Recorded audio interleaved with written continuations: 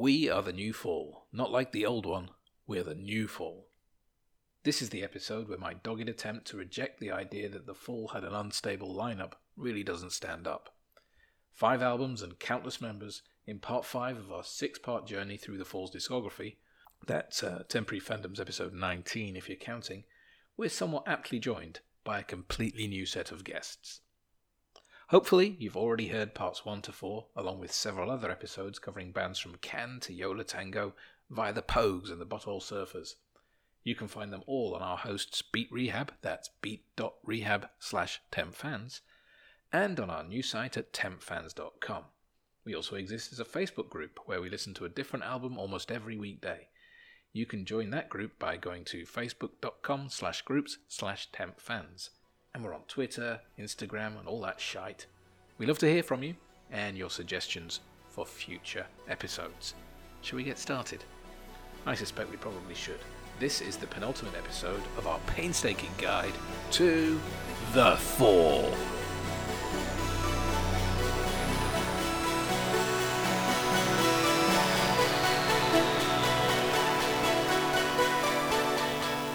Welcome to episode 19 of Temporary Fandoms. I am Ewan. I'm Nick. And we are still doing the fall, but we are rapidly approaching the end. So I don't know what Nick's going to do after this. He has waited for this moment for a long time, and now it's here. We are plowing through it very, very, very quickly. As you know, we have a revolving lineup, much like the fall. And for the next 2 episodes, we have some old voices and some new. Starting off, we've got James Kennedy. Hey, James, how are you? I'm fine, thank you. And which albums are you talking us through today? I'll be talking you through the my favourite fall album of the 32-33, Are You Our Missing Winner? Then I'll be doing the Real New Fall LP, also known as Country on the Click. And then finally, I'll be doing Fall Heads Roll. Okay, perfect. Thank you very much. Rejoining us, Norway's finest Norwegian-American stand-up comedian, Aaron Troy White. Hey, Aaron. Hello there. Welcome back. What have you got for us today? I'll be picking up where James left off with Reformation post-TLC, Imperial Wax Solvent. I've had the practice to say that because Americans and British say it in different ways. How do you say solvent? We more say in American solvent. Really? Yeah. What? Solvent? Either that or I'm a moron. One of the three. two. One of the two. And there will be more intros from Aaron in the next episode.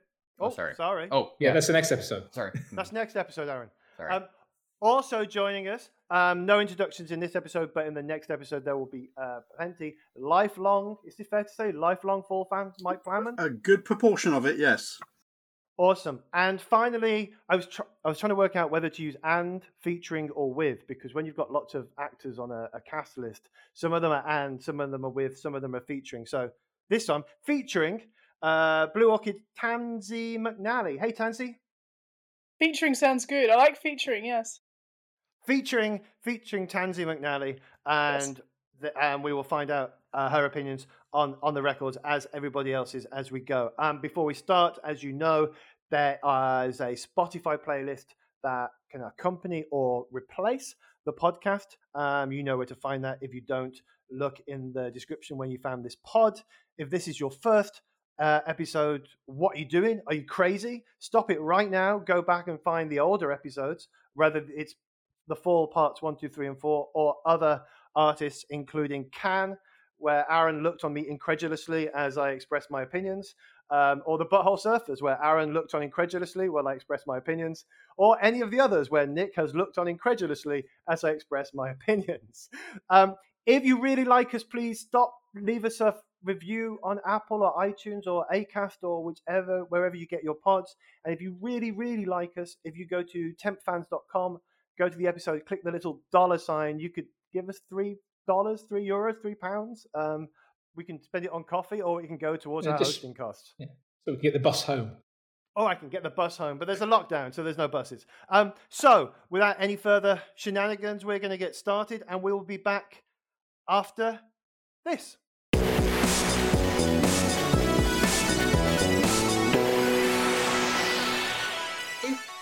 Unutterable exists in a nebulous, colour-saturated realm where our protagonist-antagonist travels beyond time and relative dimensions in space, then Are You Our Missing Winner finds him inhabiting a new body, with a new group, in the basement of a cellar under a boxing gym.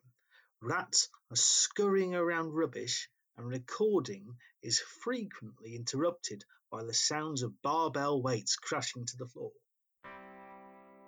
This shift in colour palette is something I believe is felt across many adjoining Fall albums.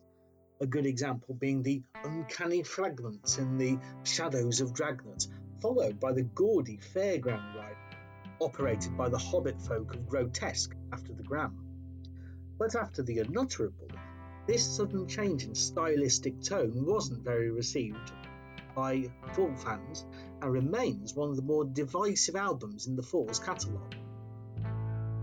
But I'm happy to take you through this album because as it stands, it is subjectively my favourite by the band.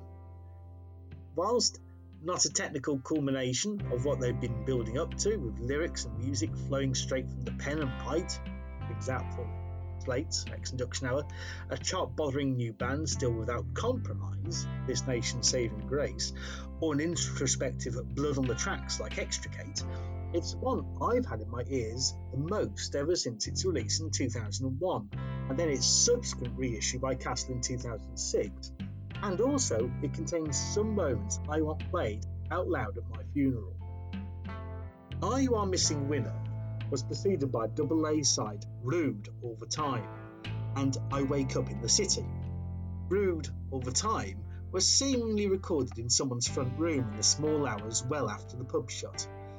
The lead vocals and guitar are from Ed Blaney, a friend of MES's, who would take on a number of roles during this period, including manager, promoter, guitarist, backing singer.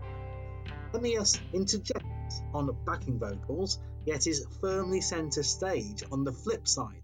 I Wake Up in the City opens with buzzsaw guitars, a barked order to turn the music up, and careers into nearly 5 minutes of pure rock and roll, containing solo by a radio programme and one of the best uses of a smoker's cough in music history.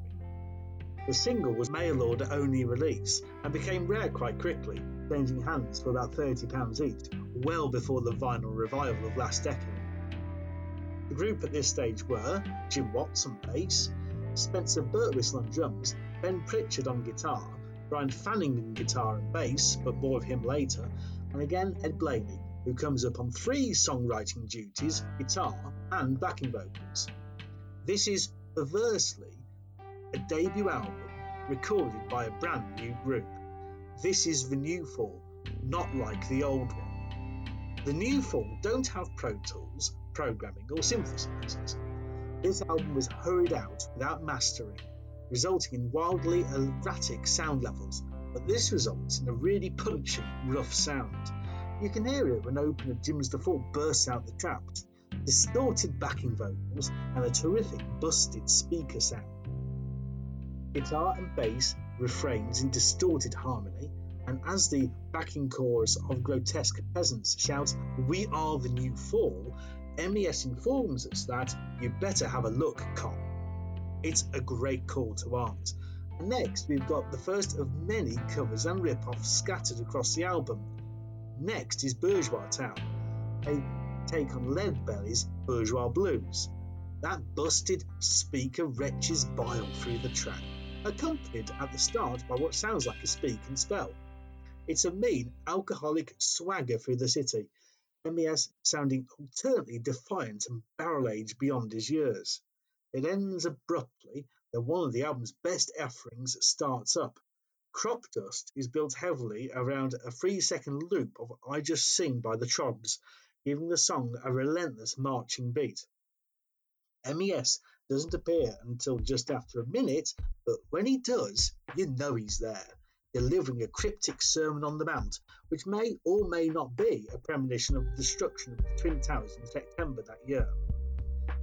Hit the Can is a song of 2 parts, hungover guitar and a lead line that sounds like the hero riding into town. When that stops, there's a groove you can get your shirt tail flapping in the wind to. My ex-classmates' kids co-written by Ed Blaney, has the same melody as the earlier I Wake Up in the City, but slower, more menacing, and with different lyrics. After quite the opening salvo, the cover of R. Dean Taylor's Got to See Jane does seem like a bit of a breather before the utter majesty of what comes next. If any one track can sum up the Are You Are Missing Winner experience, it's got to be track 7 and the 9.5-minute Ibis Afro Man. Not a true original, based around Iggy Pop's African Man off 1978's New Values LP, and not even a cohesive whole. Instead, for 3.5 minutes of its running time, it's a barrage of sound, with a tape-recorded vocal take in one ear, a rudimentary studio track in another, a lurching glam stomp at an elephant's pace, which gets louder and more present until at one point it seems to consume MES, who is wailing about his plight as a travelling salesman who spends too much time in budget hotels. After 3.5 minutes, the studio version stops abruptly, and while the tape recorder vocals still play, another tape with an ear-splitting monkey's scream is played and rewound for about 1.5 minutes. When that eventually stops, there follows a live rendition using lyrics from Gene Vincent's Race of the Devil, a track which channels rock and roll and Hawkwind and swirling tornado synths. I have to say this section is quite possibly my favourite piece of Fall across the entire catalogue, all hell breaking loose with the band playing for their lives, whilst MES vocalises us through the storm. It ends suitably enough with a phone buzzing, audience adoration, and a snippet of Birthday Song from the Marshall Suite. We're taken through the introspective and lo-fi The Acute, and then the rabble-rousing Hollow Mind, and to end with a curio with the unwieldy title of Reprise, Prof Mick, Jane, A Bastardo.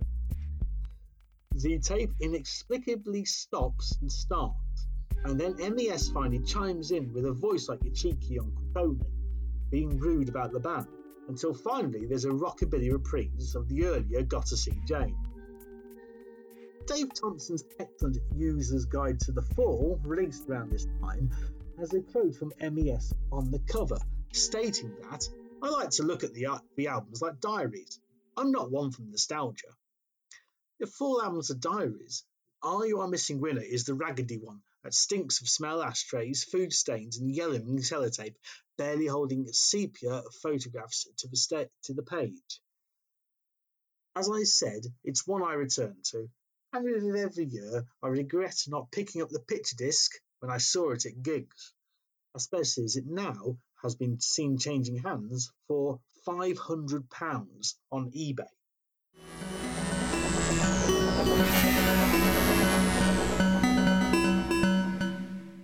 With the token stopgap release 2G+2, released in July 2002, a second spoken word solo album, Panda, Panda, Panzer, in September, and stopgap single The Fall Versus 2003 in December, one thing that fans' ears may have picked up on was that, well, on the last 2002 releases, that there were more synths. The credits to Panda, Panda, Panzer, released on Action in 2002 in September, give thanks in particular to Lazy Lady EP. I'm basing this next segment on the assumption that EP is in fact MES's then wife, Eleanor Pooley, who would be instrumental in not only providing synths and backing vocals, but also in guiding MES and The Fall through 3, maybe 4 renaissances, and even the steadiest band lineup since the band's 80s and 90s glory years. 2003 really kicked off with a treat for Fall fans, the first John Peel session since 1998. And whilst 1998 session had been rather basic musically, yet threatening and abrasive to say the least, 2003's was the sound of the bandleader back in the room with the new band. 3 instantly recognisable tunes, Sparta FC, Contraflow and Greed-Eyed Loco Man, and a fast and furious rendition of the Meersud Mag Ed of 1982's Ex-Induction album. An album, Punch on the Click, had been recorded at the end of 2002, but was shelved following a pre-release leak and MES's claim that it sounded like Doctor Who, perhaps too close for comfort for him. Tidied up during the customary tour of the States, it was released in November 2003. I was at the in-store signing at Manchester HMV, and it was absolutely packed. There seemed to be a real buzz around the new album, which I'd had snatches of when they played a fantastic gig at the city's beer cellar the month before. The one that went, open the box, started the show, and it sounded like an instant classic. Again, the sound of a new band. I joined the front of the queue for a signing, but was told by the venue's security that I needed to buy an album before getting it signed. Nonplussed, I stayed in the queue. When it was my turn, I handed MES the only thing I had in my rucksack, a copy of the Daily Mail, which I'd taken from my shift working at Fallowfield's wonderful Friendship Inn. The cover story featured a profile of a man who had infected his partners with the AIDS virus. The headline shouted in stark Daily Mail lettering, "Man who sentenced his lovers to death." On seeing it, I got a hearty laugh and a cheeky wink of MES and perplexed shrugs from his band members. I bought the CD and it's jam-packed with hits. 12 songs, 45 minutes. Perfect. This new band sounded totally ready for whatever the decade will hit them and play like it's their last. Again, we have Ben Pritchard on guitar, Jim Watts on bass, though conversely, the US version of the album, we have Simon Ding Archer featuring, Dave Milner on drums, and Eleanor Pulu on keyboards. And whether songs that sound like terrace anthems or streams of consciousness like MES is summoning demons, there's absolutely no flab at all. With this, and the fact that the Fall had been around in some shape or form for nearly 25 years, 24 would come, like it or not, as some sort of celebration, albeit one that would end firmly with an end of an era and see MES at another crossroads. 2004 started with a delayed tour, and MES fractured his hip in February that year. I saw them at the rescheduled gig at Birmingham's Irish Centre, and despite two bass players appearing on stage, Simon Archer and the new bassist Steve Trafford, the night wasn't one of the best times I'd seen them, with MES sitting on a chair behind a trestle table, the sound muffled. Thank heavens the Irish Centre had a high stage. The set, containing more than a usual share of numbers from the back catalogue and the token Mr. Pharmacist cover. However, it was great to enjoy a frisson of excitement when I realised they were covering the moves I Can Hear the Grass Grow, and when moving to the back of the room to avoid the post-kick brush, the muffled sound suddenly became cavernous with a wonderful cover of I Am Damo Suzuki of This Nation's Saving Grace, MES rising from his seat and towering above us all. –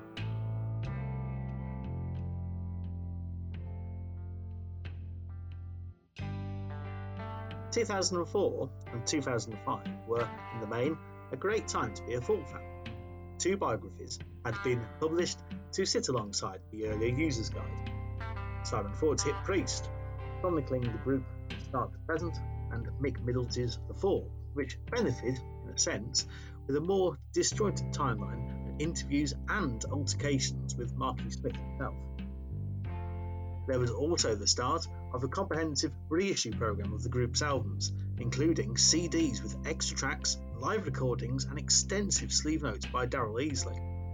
And the first, a comprehensive double greatest hits CD, 50,000 Fall Fans Can't Be Wrong, which was released in June that year, fitting in as much from Repetition to Green-Eyed Loco Man. There was more to come, but after a successful American tour, the group went back to the BBC to record another John Peel session in August. This would be the 24th session, and, despite being a fan since 1996, was the one I heard broadcast live. First up was Clasp Hands, the band up front, a lovely bit of authoritarian rockabilly, with a breakdown in the middle that referenced the classic Elves' I Wanna Be Your Dog riff, before returning for a stellar finish. Following that later in the programme was Blindness, and after a typically Peel false start, a legend was born. Blindness, with its pulverising bassline and a classic MES story, very quickly became a big fan favourite, often found jostling against old favourites like Classical and The Wings in the quarter and semi-finals of annual Fall World Cups on music forums and social media. And next was a groovy number with a thrilling intro of MES shouting, "Legend, well cocked. What About Us" was the bleak tale of a East German immigrant admonishing infamous serial killer Harold Shipman for not sending his supply of morphine his way. The session ended with a new take of Wrong Place, Right Time from Iron Curious Orange, which segued into I Can Hear the Grass Grow, as heard earlier on the UK tour. Sadly, the 24th Peel session was to be the last. John Peel suffered a fatal heart attack whilst on a working holiday in Peru. Tributes came in from many of those who Peel worked with and supported in his championing of music past, present and future. As many of us know, he liked his fall, and MES paid tribute to him on BBC Two's Newsnight. Well, I say paid tribute. He was interviewed with Michael Bradley from the Undertones over video link, and because of A, a fault with the video link, and B, as MES claims, reference needed, that he had been up for 2 days following a nasty incident when he had been spiked by a Scouser. The interview was regarded rightly or wrongly as a complete car crash. But these last 2 sessions were the sound of a band invigorated. Live reviews of full gigs praised the new song, with Pacifying Joint noted for its simplistic 5-note keyboard riff, Assume sounding a lot like early number Stepping Out, and the rambunctious Bo Doodak often opening proceedings before MES sauntered onto the stage. There was also another cover, this time of Walk Like a Man by Frankie Valli and the Four Seasons, which was as great as that sounds. In November of 2004, there was another stopgap release of Odds, Sods and Curios. Interim provided the faithful with a bamboozling compilation of rough edits of the last Peel session tracks, sometimes alternating between one mix and another in the blink of an eye, and numbers with radical alterations, including the final track Boxtosis Alarum, which had the live favourite suddenly interrupted by another instrument, this time a smoke alarm going off in the studio. To have this on record and not consigned to the bin says it all, and I for one was glad to receive it in my Christmas stocking that year. Bullhead's Roll was released after 2 more tours of the UK and the European leg in the summer.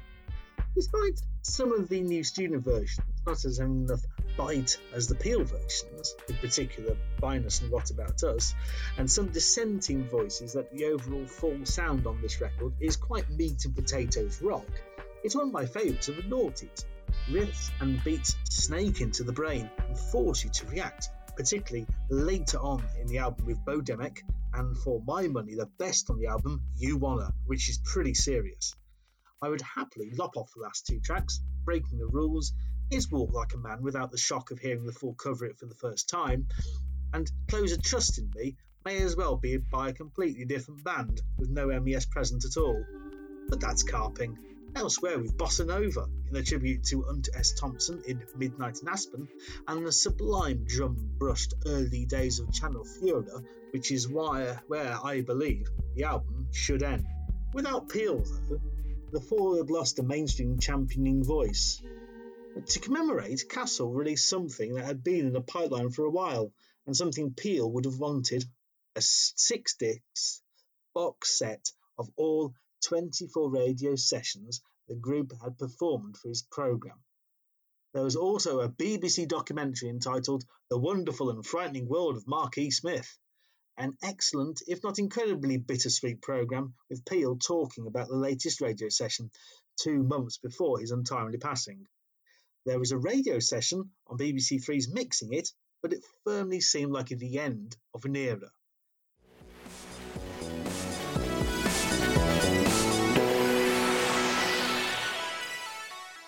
Guitarist Ben Pritchard said in a 2004 documentary, "The experience of being in the Fall will give you the most fantastic time of your life that you will never have had in any other band. But at the same time, you get some of the most frightening experiences." He later said, "Creatively, it's the best band to be in." Little did he know that within 2 years he'd be labeled a treacherous lying cunt and would never talk to Marky Smith again. In 2006, the Fall's lineup had been relatively stable, at least in regards to the core sound driven by Ben's guitar and Eleni's keys. Now Mark was erratic. He's always erratic. But fans and critics both agreed that the Fall was back and better than ever. But the cracks were starting to show. Mark had walked out on a few gigs and managed to piss off bassist Steve Trafford by stealing his suitcase and pouring water all over it. The band went into the studio in early 2006 and recorded a whole album's worth of material. But Mark told them it was all unusable, and it had to be re-recorded, which Ben claims is just something Mark does when he doesn't have any lyrics. Mark has called this Lost Fall album both some Eric Clapton shit and some Sunday before work, been drinking all weekend karaoke take on Heads Roll. It's hard to know what to believe, as neither seem to describe the same thing. Now Mark had booked some more studio time for the middle of their American tour to try to finish the album. The band wouldn't survive long enough to get there. The tour started poorly when the airline lost the band's backdrops. Mark's foul drunken mood culminated with him attacking Spencer with a corkscrew. By the fourth show, the tour manager / driver was done with Mark and was taking the tour van with him. Apparently, he didn't like it when Mark poured beer on him while he was driving and tried to light him on fire. What can I say? Americans are weak. Naturally, nobody wanted to tell Mark.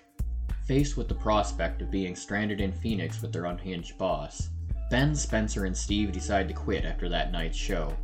And what a show it was. A few bars into the second song, a member of the opening act threw a banana at Mark and ran off. Mark calmly removed his jacket, picked up the banana, and chased him down for the duration of the next couple songs. He eventually came back, but stopped the show only a few minutes later. And thus the Fall was reduced to just Mark and Eleni, and they still had 13 more shows left on the tour. Their label, Shaddux, trying to salvage the situation, put together a new band in record time. They enlisted guitarist Tim Presley and bassist Rob Barbato from the band Darker My Love, and a drummer with probably the coolest name ever, Orfeo McCord.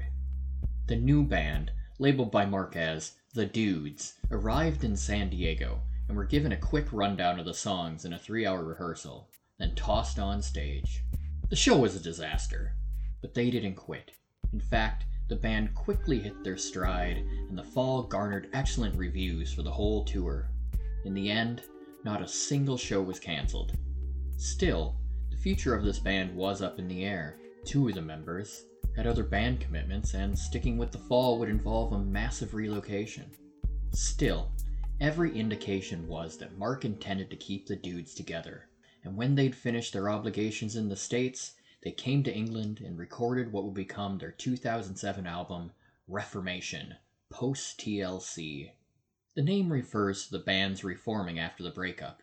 Now anyone familiar with Marky Smith would know that TLC does not stand for Tender Loving Care. The Dudes show a lot of promise on this album, delivering some really great grooves. But it does get a bit samey, with a lot of the tracks having similar riffs and tempos.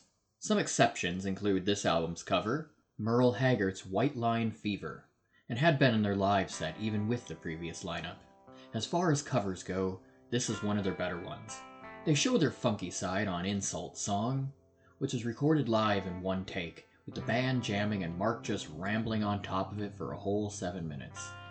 Mark and company explore the other side of krautrock in the semi-ambient weirdness of Das Boot. It's nice to see them try other things, but I doubt many would say the experimentation worked, especially when stretched out for over 10 minutes.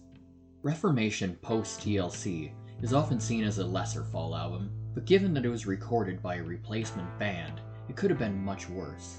This new band tries some novel sounds and shows a lot of promise for the future. That is, if they had one.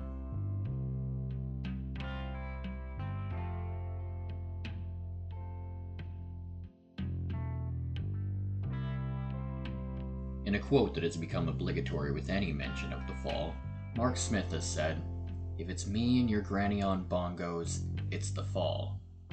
So it's a little bit surprising that his collaboration with Mouse on Mars from 2007 was not considered the newest version of the Fall. I mean, 2007 would still see a new version of the Fall, but this particular project was called Von Sudenfeld. The reason I mention it is its recording placed Mark in Dusseldorf, so he used the opportunity to record the next proper album with Mouse on Mars' Andy Toma and his usual collaborator, Grant Showbiz. To help out, Mark called in bassist Dave Spur, who graduated from understudy to permanent member of the now two-bass lineup. Dave was to add overdubs to a batch of songs that Mark had written with the Dudes. He fully expected that when he arrived in Dusseldorf, there'd be an album waiting for him. Rookie Fall mistake. There were no songs recorded. There wasn't even a band. The Dudes were unable to make the trip. Mark had just neglected to tell him. So Dave started furiously recording random bass lines, and in desperation called in Pete Greenway and Kieran Melling, who'd also played some live shows when the Dudes had other obligations. The makeshift band lived in the studio. The individual musicians just recorded song fragments on their own time, and Mark would come in, listen to what they'd done, and either give them a thumbs up or down, and direct them where to go from there.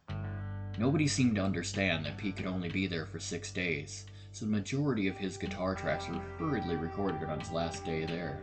For how chaotic the recording of Imperial Wax Sullivan was, it holds together very well, managing to sound cohesive, hardly the work of yet another replacement band throwing together 45 minutes of new material over a couple weeks. Imperial Wax Sullivan contained some new sounds for the Fall. For example, opener Alton Towers, an unexpected bit of jazzy weirdness. The unique sound of the guitar was captured by recording Pete Greenway's guitar parts from a fire escape outside the studio. The main riff is based upon a theme of Edvard Grieg's Hall of the Mountain King, which was the theme song for Alton Towers Resort Park in England, hence the name, maybe. The album's highlight is the epic 50-year-old man, comprising multiple sections, weird twists and turns, and even a banjo interlude. There was even more than what ended up on the album, but it still runs 11 minutes, making it one of the longest songs the band would ever record, and a clear standout of their late era. It leads directly into the punky I've Been Duped, which features what I think are Elaine's best lead vocals. Another favorite is Can Can Summer, featuring some can-like grooves very reminiscent of Moonshake, and obvious cut-and-paste origins. The title fits. This album also includes the weird electronic Taurig, which is anagram for guitar. A joke because it's the only track that doesn't have any. Imperial Wax Solvent sold well, and even charted in the UK. It saw a second resurgence a year after its 2008 release, when hundreds of people, when putting on their brand new copy of Britain's Got Talent finalist Pharrell Smith's debut album, were greeted by Mark's curmudgeonly ranting. Universal had pressed Imperial Wax Solvent onto the first few hundred copies of the album. There are no reports, however, on whether Mark and the gang gained any new fans from this mistake. So, once again, Mark and Elaine found themselves with their third band and 3 albums, but the Fall were more successful than ever. The question in everybody's mind was, how long would this new group last?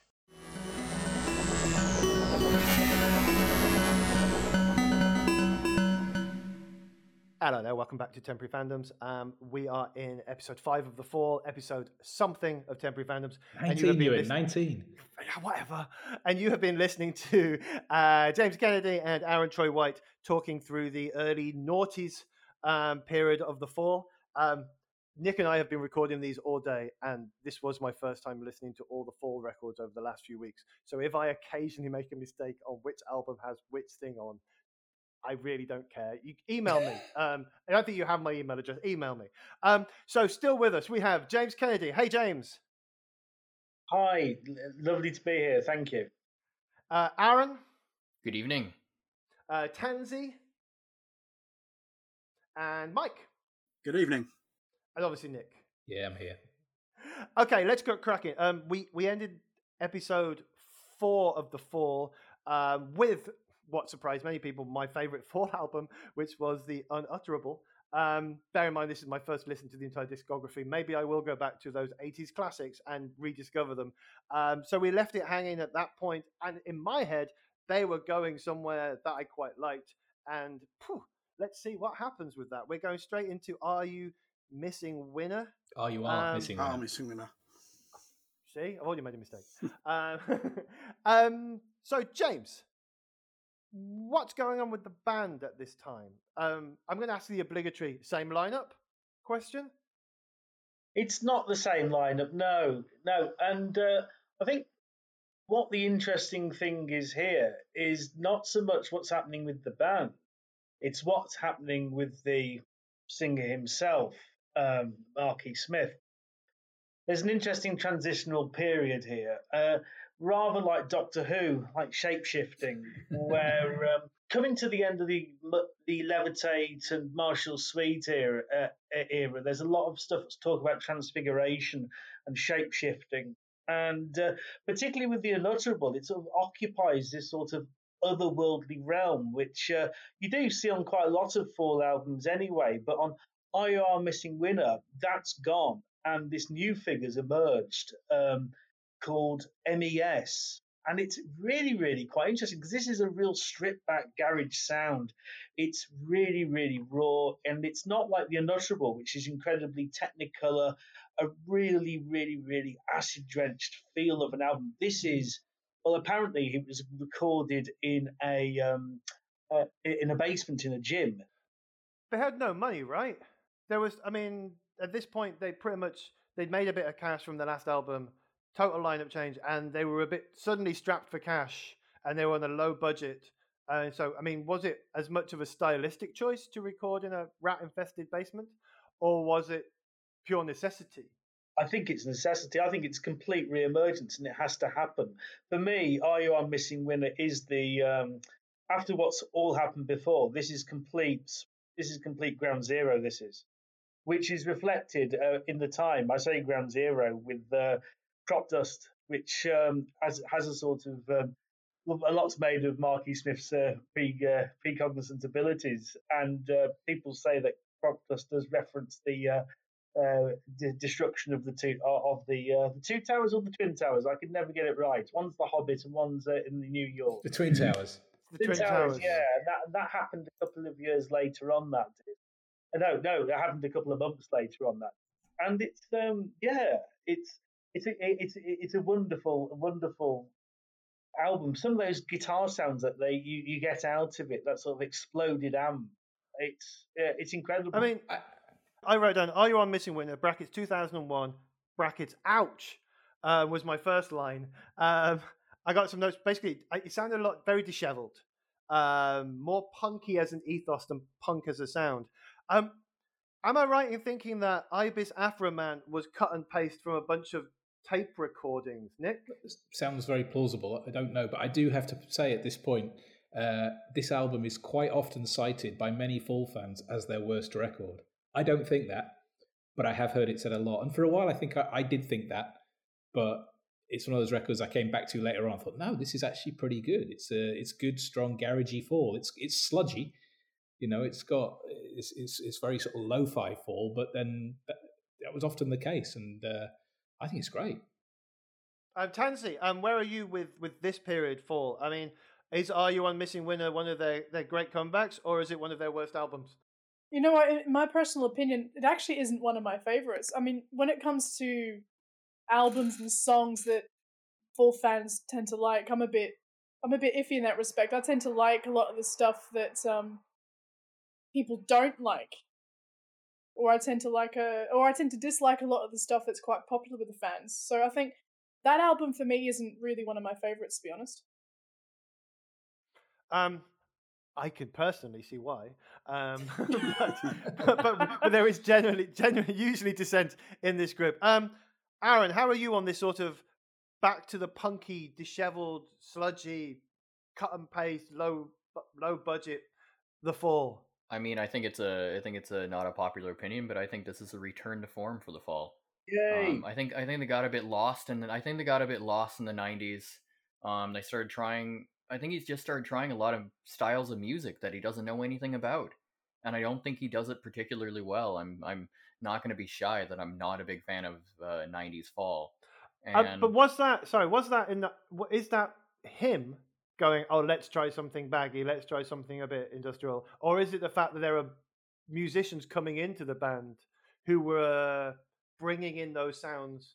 I mean, you can't not be in Manchester throughout the 80s and 90s, and if you've got a revolving lineup, one of your guitarists is going to sound like he's been listening to the Inspiral Carpets. One of your drummers is going to bring something else in. Do you think, Aaron, that it's Marky Smith led this genre shifting, or do you think it's part and parcel of what happens with a band like The Fall? I mean, I think there's a mixture. I mean, from what I've read, he definitely has a lot of veto power. He definitely helps direct the band, and if they're doing something he doesn't like, he's not afraid to tell them that. He's not afraid to have his band record an entire album and say, "No, this is a bunch of shit. Make a new one." So That's fair. That's so, I also mean, what so no matter what, he's always going to be behind it. I think the previous, what was the one right before this, Unutterable? my favorite. I thought that one was actually pretty good. Like, it felt like they were starting to re-get it, but this, I just really love the lo-fi aesthetics. I love how it gets in the middle of the tracks. Like, I was listening to like Crop Dust. I think Crop Dust is just incredible. But like the volume just goes up and down. Like, it just sounds like the like they're playing and they only have one microphone, and like they come and they go and they talk to like somebody off to the side, and oh yeah we're recording this, and it just, I don't know. I love it. It's got a certain charm to it. It sounds like they're having a lot of fun, but it turns out they didn't. It turns out everybody hated it. Did they ever have Yeah, fun, Mike? I thought Did they it sounds like a fun album to me, but apparently it wasn't fun from what I've read. Mike, is Are You On Missing Winner? But is it a fun Fall album for you? I mean, you've been there since the beginning. Yeah, there've been ups and there've been downs. They have, and the Fall have come in and out of my life. I've had periods where I've been obsessively going to gigs, and then periods where, because of things that were going on in real life, I just wasn't listening to music a great deal, especially the Fall. And I actually came back to the Fall around the time of Your Future, Our Clutter, after like a 5 or 6 year break. So I didn't even know what had been going on. I didn't know about lineup changes or anything. So it was going back and listening to that. I only listened to Are You Are Missing Winner once, and then the second time would have when we did the immersion after Mark's death. So listening to this last week was only the third time I've ever given it a proper play. I like the lo-fi-ness of it, but the songs aren't great. Crop Dust is fantastic.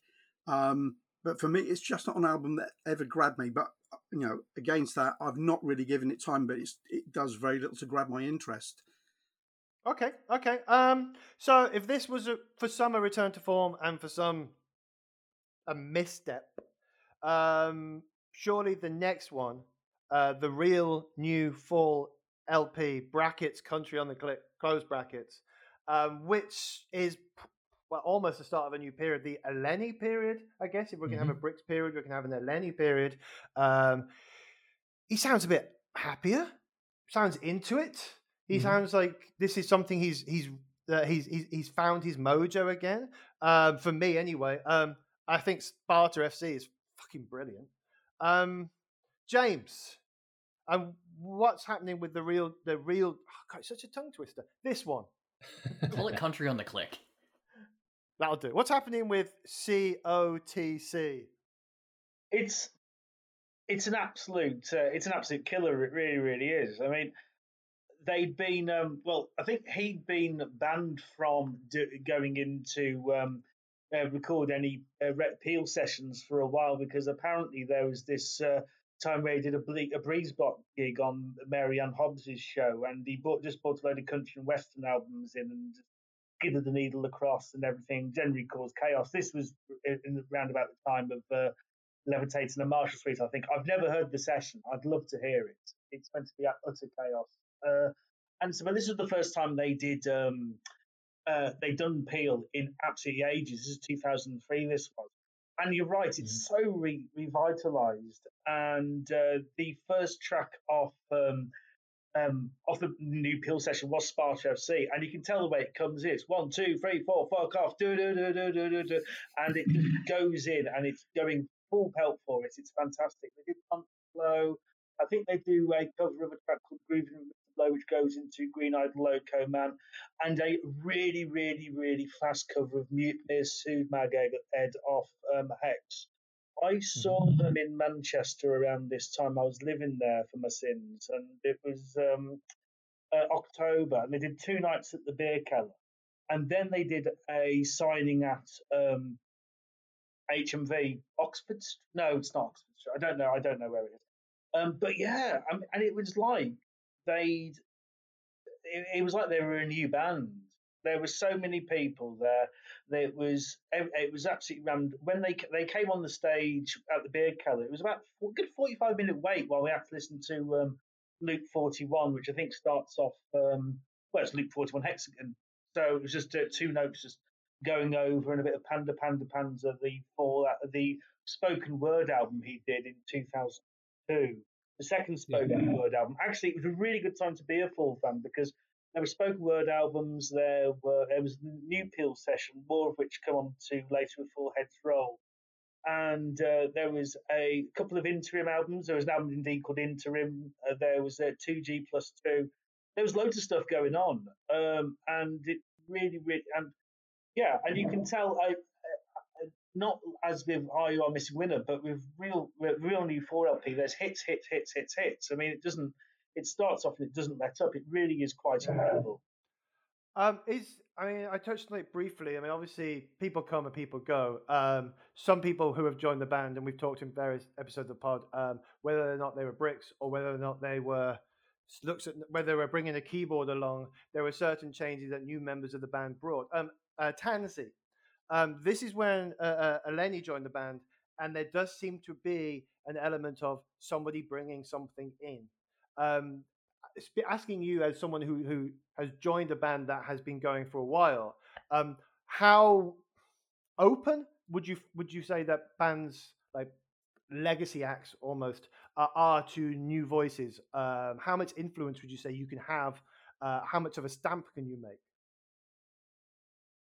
Yeah, I mean, that's a good question. I think it really depends on who you're working with. I mean, obviously with the Fall and Marky Smith, there always was that idea of changing lineup, and that idea of collaboration, despite the fact that Mark would try to take all the credit and deny the input of the other members as much as he could. But I think what I've always found interesting about this period, especially when Eleni joins, it seems like that there seems to be a bit more democracy in terms of their contributions, individual member contributions. And one thing I've always thought about this period, so like in early 2000s, because we did mention before that the late 90s were a bit dodgy, maybe to some people, but I think when you get to the early 2000s with the Fall, you start to see a bit of a consolidation in terms of, I think, the overall sound, and in terms of the band. The band is slowly becoming a lot tighter, and you can kind of see that a bit more with later lineups, I suppose mid 2000s and later. And so in my head, that obviously indicates that Mark was, I suppose, maybe listening a bit more to the other members, or allowing more of a stronger contribution from the other band members. And I think I in terms of being in bands personally, I haven't really been in that many bands. I think Blue Orchids is probably the first proper band I've been in, to be honest, which is quite mind-blowing considering. That's where you start. Yeah, I mean, it's a pretty good start. I'm really grateful. So I mean, I can only speak from my experience as well, and I've only been in Blue Orchids for literally a year. It's been a year. So in terms of the way Blue Orchids work, I think it is probably quite similar to Fall, because obviously Martin Brahma coming from that same collaborative background. So it's really more about what everyone can contribute. No one's contribution is lesser than the others, and I think you can really hear that. I think with the later Fall albums, especially as you get closer to some of the albums we'll probably talk about later, there's a really strong kind of consolidated sound which you don't really get so much previously, I think. Okay, that's really good. Thank you. Question. I'm just double checking this. Mike, Sparta FC was the one that ended up being used for the football end of time results on the BBC, right? It did he indeed. even get royalties from this? I mean, from what I read, the BBC are very careful if they truncate it just below the threshold of so many seconds, they don't pay royalties. I know Smith had mentioned it in a couple of interviews.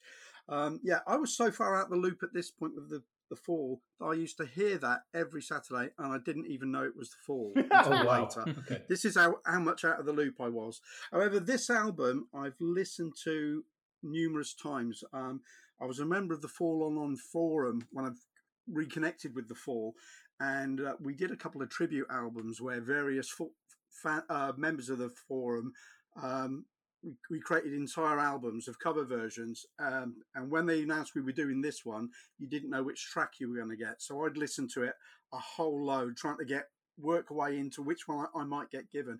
I think it's a phenomenal album. I think the introduction of Eleni, who obviously I was a huge fan of, I thought she really brought something to the band, not only in adding keyboards in again, but in terms of Mark himself. I think he did seem happier. He seemed healthier than he had done in a long time.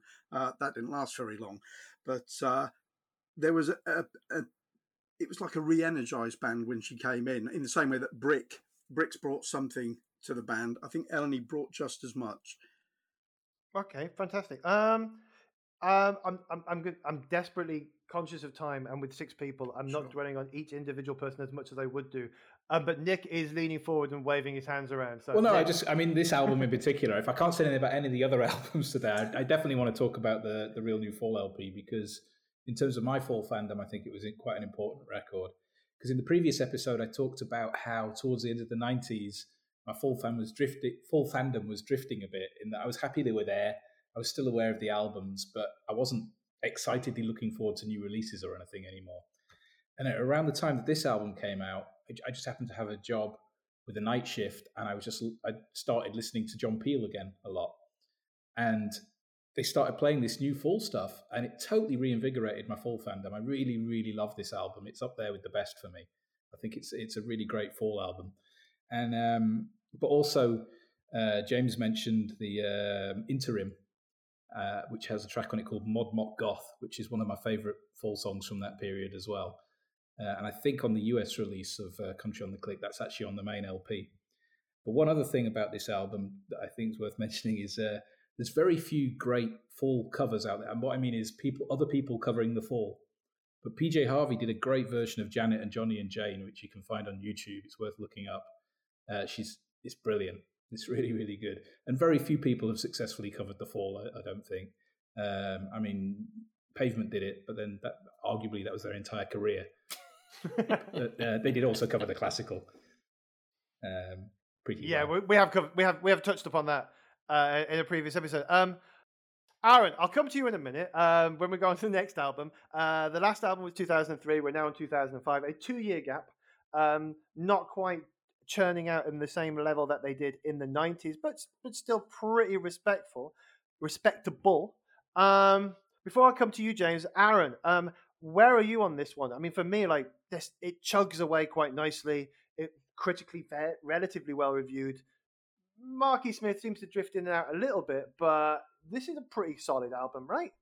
I think it's definitely really solid. It continues the streak. Country on the Click is top 5 for me. Heads Roll is just that little step below. I remember when we were listening to the entire discography a couple years ago, my thought was I was just waiting for this album to get bad, and it didn't. It just stayed good. I love the background vocals. I think that's something they introduce in Country on the Click, and they keep it going here. Just having other voices in the band, like voices, really adds a lot to it. Blindness might be my favorite Fall song. Just that bass line, the restraint the band shows in Blindness. Like, they're not just all jamming together, but just like the guitars, the keys, just everything's just coming in at just the right moment. They could go crazy with it, but they don't. Great bass line. I think there is a good thing about when there are female voices in the late 90s and early 90s. It's not like it's smooth and stylistic backing singers. For me, every so often, it sounds like Bananarama have been let into the room.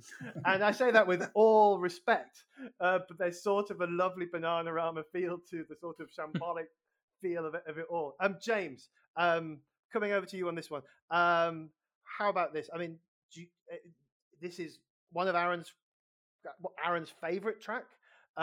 Blindness, I think, it chugs away with some swagger. I mean, it's pretty good. What about the rest of the album? What's happening with Marky Smith? What's his album for you? This is I really like this one. It's my second favourite of the noughties. I think, and just going from what I said before about when I was talking about Real New 4 LP, there was this absolutely comprehensive reissue of all the or most of the Fall's back catalogue on Castle Sanctuary. They recorded what would be their final Peel session as well, and I remember hearing that live. I think it was probably the only full Peel session I heard live at the time, and it's incredible. It's just wow. I mean, I unfortunately haven't got my own copy of the Peel sessions box myself, which is silly. But I remember hearing Blindness for the first time and just thinking, what on earth is this? This is just like one thing, because I've been a Fall fan for about 9 years, but by that time in 2005, and they just seem to be anything he'd do. I just thought this is great, it's wonderful. I saw him live in 2004, and he'd fallen over and broken his hip and been into hospital, which is a theme that will go from here into all the rest of the albums. Is sort of Life, Death, the Underworld, where he's sort of contemplating his own mortality, to my mind anyway. I probably might upset some people when they hear that, but yeah, I mean, this and they weren't that great when I saw them in 2004.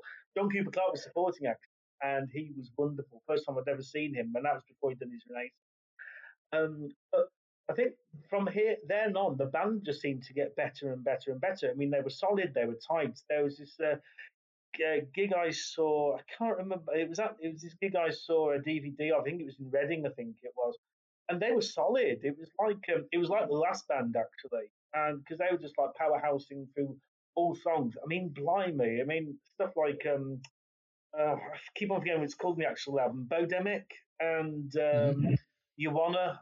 I mean, You Wanna, bloody hell. I mean, wow, that's one that just knocks the socks off. It is pure Fall, isn't it? Like You Wanna is basically, this could easily fit on any of the 80s Fall albums. You hear it, and there's no experimentation with this. This is pure Fall. That's what's good about it, is that they're not afraid to sound like the Fall again. I think that's why I really like this era, is that they sound like the Fall again. Yeah, no, totally. I mean, we'll come back to the idea of the band sounding tight and good, because obviously a good tight band is going to stay around forever, right? Mike, you were back into the Fall at this point. You'd rediscovered your love for them? Again, this is an album I discovered after Your Future Our Clutter. I'll keep this short, but Aaron's bang on. This is a banging album. For me, this was like the Fall had discovered how to turn guitar amps up again and properly crank songs out. So loud, stuff like Pacifying Joint. The guitar playing is so simplistic but so effective. A magnificent album right through. Well, that sounds like it's almost a perfect time to go on to. I mean, one thing I've noticed over the past few weeks of listening to the Fall and reading about the Fall, it's also the first few weeks I've ever in my life thought maybe I should look at cryptocurrency. People are making money on this. And I've been looking at the charts of cryptocurrency and how well it does, and it goes up and then it plummets back down, and it comes up and it plummets back down. And the Fall's career for me just seems to be this Bitcoin chart of highs and lows. And just when you think it's going to go up, suddenly there's a massive crash and people wake up in tears. Apologies for my next line, but we're not going to go chasing waterfalls with Reformation post TLC. I know. You think that was bad? I've got some more later. Excellent. So, obviously, there's a band. And the band hasn't quit during the tour for a while. Surely that can't go on. Aaron, this is one of yours. What happened? To make a long story short, I think everyone was getting pissed off at Mark. Mark was drinking a lot. He was getting disgruntled, and essentially, he pissed off the tour manager. They found this tour manager, and the label asked, "Hey, do you want to be tour manager for Fall?" And the guy was like, "I've heard it's hard, but how hard could it be to be the tour manager for Fall?" Oh, little did he know. Mark was Famous Mark last was words. walking off stage mid-show. He was apparently getting drunk 3 times a day. He would get drunk, sober up, get drunk, sober up. He tried to kill the bassist with a corkscrew. He tried to light the tour manager, also the driver for the van. He tried to light him on fire. It was just terrible. And the tour manager told everyone but Mark and Elaney that when we get to Phoenix, I'm leaving and I'm taking the van with me. Fuck all you guys, or not fuck all you guys, but fuck Mark. And the rest of the band's like, well, I don't want to stick with this either. And so they just said, after the end of the show, we're going to leave and we're not going to be with them. At the end of the show, they just left. They didn't even tell Mark they were leaving. They're just like, we're done. Take me with you. I can see perfectly. Nick, what's gone wrong? I mean, he's happy. He's in a relationship. He's stable. He's found his mojo again. He's clearly got a lot of demons that he hasn't dealt with yet, hasn't he? I mean, I don't really know what was going on in his life at this point, but yeah, it sounds like he was a bit of a mess again, which was stuff we're familiar with from the late 90s Fall. It does also seem to be a thing. We talked in the last few episodes about how almost like abusive relationships, people seem to stick with the Fall despite the fact that they were being insulted or there were diss songs about them. Yet that loyalty of band members, at least at this moment, doesn't seem to be there. Maybe because there's been such a high turnover and there aren't that many people who were there from the beginning. I've written a few notes. Who is this band? White Line Fever is just odd. Followed by Das Boot can fuck right off. See my opinions on Can in previous episodes. Fair. Honestly, I would just say, I'm bearing in mind by this point, this was the end of my listening to all the discography, and I was hoping there'd be something good for me here. Tansy, okay, Reformation post TLC, which stands for whatever it stands for. We all know. How is this album? Toyota Land Cruiser, I believe. Oh, Toyota Land Cruiser, really? Mm-hmm. I looked it up. Aha. TLC. Yeah, one of the words is liars. One of the words is traitors. One of the words isn't. How is this album for you? I mean, for me, it was a bit of a shambles. I was starting to like them again, and it just went off a cliff. Yeah, I mean, TLC, Tender Loving Catastrophe in my head. Well, that's the thing. I actually prefer the previous album to this one. It seemed like with the previous album, they were kind of getting momentum, and then this one, it's kind of, I don't know. I mean, to me, the only standout track on this album is Reformation. The rest of them are a bit. I mean, I've given this album a listen to a couple of times, but yeah, it doesn't really go anywhere for me. I don't know what it is. I don't want to say it's crap, but I think it's crap. Oh no, you can say that. And that's coming from a diehard Fall fan. I think it's obviously there was something going on in his personal life, or there was something going on, but they just couldn't pull it together with this one. Do you think it could also be the fact that, I mean, because obviously the band basically quit, and he just replaced them with a bunch of young American musicians who had. Yeah. I mean, that could have worked. They came with no baggage, so they weren't coming in trying to sound like the Fall. But also they came in not knowing who the Fall was. And I imagine he was shouting at them, play like this. And they're like, all right, Grandad, we're playing it like this. But that was normal. Mark had said that he wants his people in his band to not know the Fall. Like, that was... It's impossible, Aaron. The less you know about the Fall, the more it increases your chance of being in the Fall. That's the paradox of the Fall.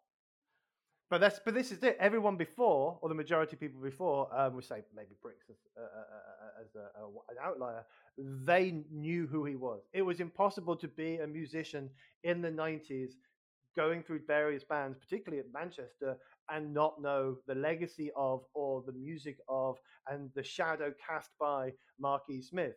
This was probably the first time. It was a bunch of local kids from, what was it, Phoenix, where they lost everybody. Nick. Was it? I think they were from Chicago. The band? Yeah. That explains everything. Nick, how's post TLC for you? That sounded sleazy. I mean, yeah, I've got no real love for this album. So this is the point where I'd come back in. Suddenly, my love of the Fall was rejuvenated, and I'd always felt that there's a few Fall albums in the past that were growers that I didn't love straight away, and I came to like. And because of that, every single new release I worked really hard at. I'd go out and buy it, and even if I didn't like it the first time, I'd listen and I'd listen. And just sometimes there'd come a point where I had to admit, it's like, you know what? Maybe I just don't like this one. I don't hate it. I mean, it's okay, but there's just nothing about it that I love. I can't defend it. It doesn't seem to have many people defending it. James, you going to defend it? Sorry. There's some great moments on it. A lot Reformation, and particularly the video that goes with it's absolutely fantastic. He looks wonderful in the video, I think, dancing in the pub.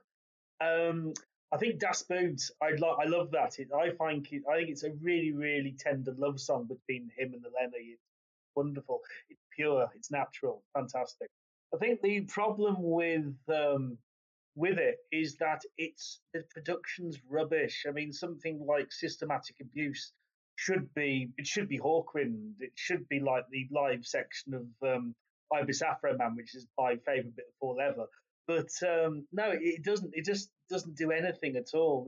There's some great moments on it, like Scenario, Coaching Horses, and they always would play My Door Is Never, or when I've seen them again on Full Sound. But it's just a bit flat, I think. Mm-hmm. Okay. Okay. So in a previous pod, Nick and I both mentioned how Marky Smith always seemed to be 50 to us. Even though he was probably only 27 when we first saw him and we were like 18-year-old kids, it always seemed to be a 50-year-old. Moving on to, make sure I pronounce this correct, Imperial Wax Solvente. Moving on to Imperial Wax Solvent. Mark is 50. And he's singing about being 50. Aaron, what's a 50-year-old Marky Smith who's happy with being a 50-year-old Marky Smith sing about? We discovered on previous pods, he generally sings about what he's watching on TV. Which you will find out in episodes 3 and 4 of the pod.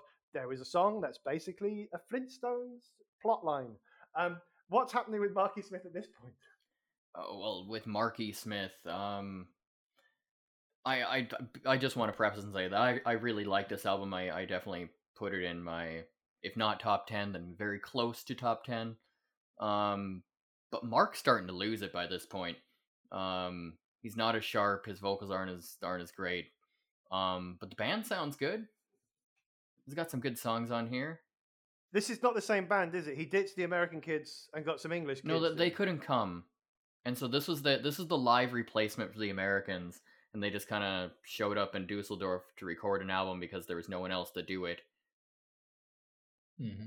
And they instead of being like, well, fuck you, they pulled it together and like, okay, fine, we'll make this album in 2 weeks or whatever. However short of time they threw this thing together. I think I like a lot of the songs in this. I think I love Can Summer because it sounds like Can. Will you never let me forget that? Taurig, I like Taurig. That's really good. I'm not sure about Taurig. Oh, I love Taurig. I wrote Taurig is either great or terrible. I don't know yet, and I probably won't listen to it again. But maybe it's great and maybe it's terrible. Taurig's great. There you go. Great. See, James says it's great. It's great. No one ever agrees with me. It's fine. Well, Taurig is an Eleni song, isn't it? Yeah. There we go. Also, I generally, by this point, everything was starting to blend into one a little bit until. Yeah, but Taurig sounds unique, doesn't it? It's like nothing else. Yeah. I mean, when I started freelancing, I used it for my first ever show reel for the music. Totally uncredited, obviously. But. Well, you didn't use Fatboy Slim's Right Here, Right Now, because I thought every freelance show reel used to use that. Well, no, I mean, when I first heard this album, I didn't like at first 50-Year-Old Man. It just seemed, I don't know, it seemed a bit obvious and lazy. Yeah, but it grew on me over time. But it's symptomatic of the kind of lyrics he was writing by this time, which were sometimes just, I don't know, they just seemed obvious, which he'd never been in the past. He was always interesting and oblique, and later on it was just, just him shouting. It was just nonsense. Some might say he's been doing that for a while.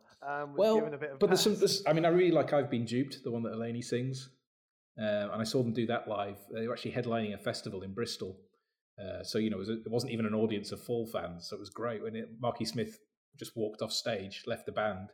And then Eleni sang, I've been duped. It just felt perfect. At least it did to me as a Fall fan on the front row.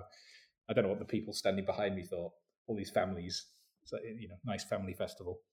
Did he walk off, or as we've established on previous episodes, did he just go and get the rest of the money? Well, quite possible. I've got no idea what he did when he went off until I heard Fliss's stories in episode 2, I think. But also, I love Senior Twilight Stock Replacer. That's a great tune. This album charted, didn't it? I mean, this was when this actually got a bit. It charted in the UK album charts higher than their previous ones had for a while. There's a bit of momentum behind this at this point, Mike, this was the album just before you came back in. I've got it right this time.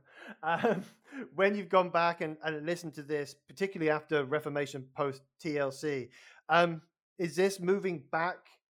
Is it swinging back upwards for you? With hindsight, yes. When I played it, I heard this after listening to Your Future Are Clutter and wasn't that impressed with it. But now I've listened to it again over the last couple of weeks. I mean, you can hear the formation of what was to come over the next run of albums, particularly with 50-Year-Old Man and Wolf Kidult Man. Just this basic riff repeated for 3 to 4 minutes, which had always been the case with the Fall, but it became more so with this lineup. I think that the songs aren't as strong as what came afterwards, but bearing this with 3 young lads all brought into the band and recording an album in very short time. I think it's a phenomenal album. The songs aren't as strong, but it shows the chrysalis of what was going to happen, I think. I think that is a perfect place to end this episode, so that we can leave the listener hanging. Yes, you listener, hanging as to what this chrysalis is going to lead to.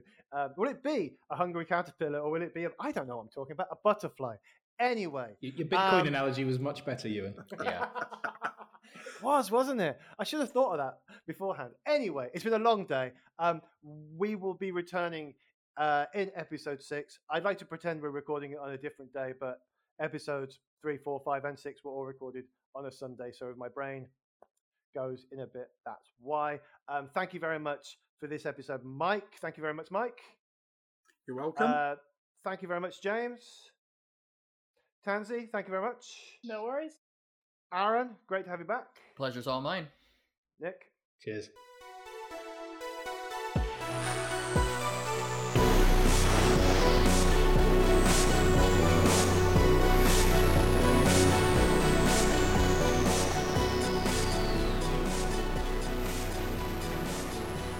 We're nearly there. You can't stop now. Join us again next week for the final episode of our 6-part journey through The Fall. We'll be joined again by the same guests, to whom I want to extend our thanks. They were James Kennedy, Aaron T. White, Mike Plowman, and Tansy McNally of the Blue Orchids. Thank you also to my industrious co-host Ewan, not just for his work chairing the discussions, but for splicing it all together afterwards. And thank you to Jonathan Fisher for gifting us our awesome theme tune. Links to his work and details of the artists behind other music used on the show can all be found in the show notes. I can't emphasize enough how important reviews are to helping us keep doing this show. So if you've enjoyed it, please say a word or two about it online, particularly on Apple Podcasts.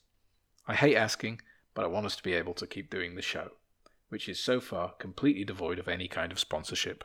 That might change, but if it does, we'll try and keep it discreet. I'm sure you understand. You do understand, right? Of course you do. I'm Nick Hilditch, and riddle me this. Who are you?